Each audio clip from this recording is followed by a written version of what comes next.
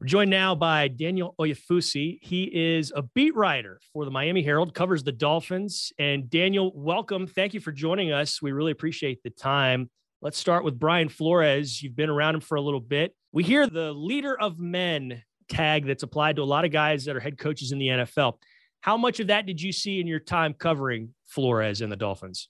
I think he saw it a lot, especially in this third season, this final season as Dolphins head coach. You know, we all saw the 1-7 start that the Dolphins had. It was definitely underwhelming and underperformance, compared to the expectations coming into the season. But one thing I will give Brian Flores credit for is he really did keep that team together. I mean, at 1-7, everyone counted them out. Nobody thought that they would be playing for any games that mattered in Week 17. And before you know it, they're on a 7-game win streak. Week 17. They're in a situation where they just need to win their final 2 games of the season to get into the playoffs. Now, obviously, they weren't able to do that, getting knocked out in Week 17. But again, when you speak to a lot of the players, they say that he still had a pulse on that locker room. He still was able to galvanize the locker room, and in a sense, they kind of rallied around him and were able to kind of defeat the odds in a sense, coming back from that 1-7 start to win 7 straight games. Yeah, it is pretty remarkable because the Texans were 1-7 when they faced the 1-7 Dolphins, and Miami took off from there. And they took off in a game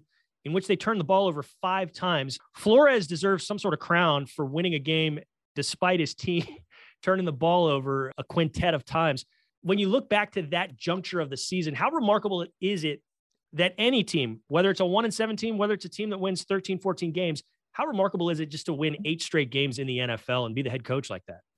I mean, it's very remarkable. I mean, this is the first time in NFL history that a team has had a 7-game losing streak and a 7-game winning streak in the same season in NFL history. And that's because usually teams that lose 7 straight games just aren't really good teams. But as we saw, the Dolphins were a pretty solid team and able to kind of turn that around. And again, I think that a lot of it's really started on the defense, which was kind of his calling card coming into Miami. We know of his extended time coaching linebackers in various positions in New England. And that was the one thing you could kind of count on with Flores. They would have the defense together. Now, obviously, the first half of the season didn't really align with that. But again, when you saw that 7-game win streak in the second half of the season, it really was powered by the defense and some of the changes that he was able to make with that personnel.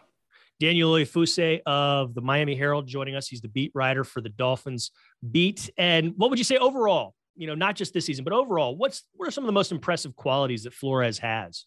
Just really the fact that, again, I think it starts with his expertise on the defensive side of the ball. If you couldn't count on anything with the Dolphins, you could count on them being ready to play defensively. And I think really just the messaging. I mean, he's not a guy who will give you the greatest quote in a press conference, but he is who he is and he sticks to that. A lot of times we kind of made a joke about it at times with the media that there was just one day at a time philosophy with Flores, but it was really true to himself, and it kind of trickled down to the players where you would hear them all always say, we're taking it one day at a time, one game at a time, 1 week at a time. So I will say that he is who he is, and he doesn't try to be anybody else that he's not.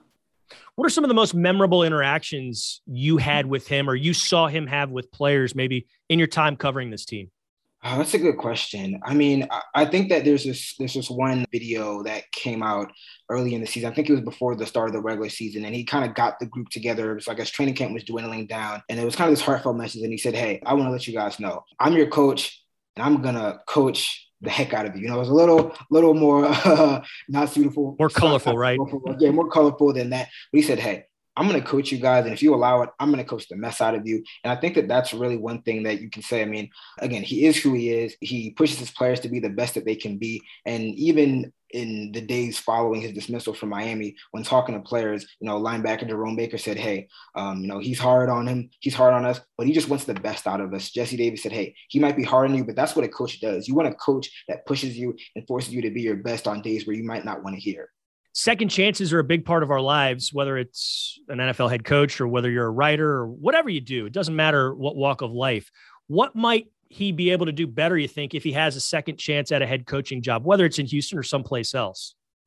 Well, I think a big thing that, after the surprise of the dismissal on Monday, I think one of the things that we heard from the owner of the Dolphins was, collaboration and communication, and maybe just going forward and kind of developing some relationships with members of the organization. And I think that it was interesting to hear Brian Flores talk after the team won its final game of the season against the Patriots. And he said, I would like to think that I've learned a lot this season, that I've grown as a person. And I think that if there's one thing that he would take into whatever his next stop is, it's just kind of going forward and kind of developing those relationships, making sure that everyone's on the same page in terms of the plan of the organization and executing that plan as well.